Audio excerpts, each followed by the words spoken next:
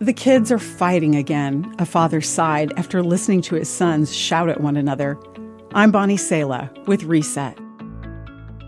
Few things discourage and hurt a parent more than witnessing mean-spirited discord between their children. To see people you love so wholeheartedly being cruel to one another is disheartening. A loving parent wants the people they love most to love one another. It's the dream of family in our hearts. As war rages in one place or another and cruelty is seen on both sides, it's easy to get caught up taking sides. It's easy to forget that all people are God's created and beloved children. It's His dream to see them love one another. No one's heart breaks more over hatred and conflict than God's. No one is more invested in the lives of each and every person involved. There's a story in the Bible of a leader named Joshua coming across the commander of God's heavenly army.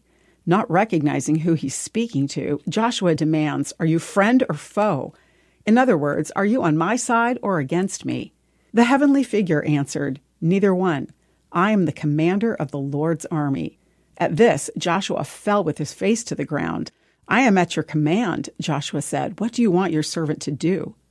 Often we operate in the arrogant presumption that we can strut up to God and demand He take our side. God's answer reminds us of our place before His awesome power and purposes. He's God. We get on His side. God's side is one of loving every person, regardless of their past, nationality, or politics. Ask God to give you His love for those who are unlike you, even your enemies. I'm Bonnie Sala with Reset. To read, share, or hear this again, or to find more resources like this, visit guidelines.org.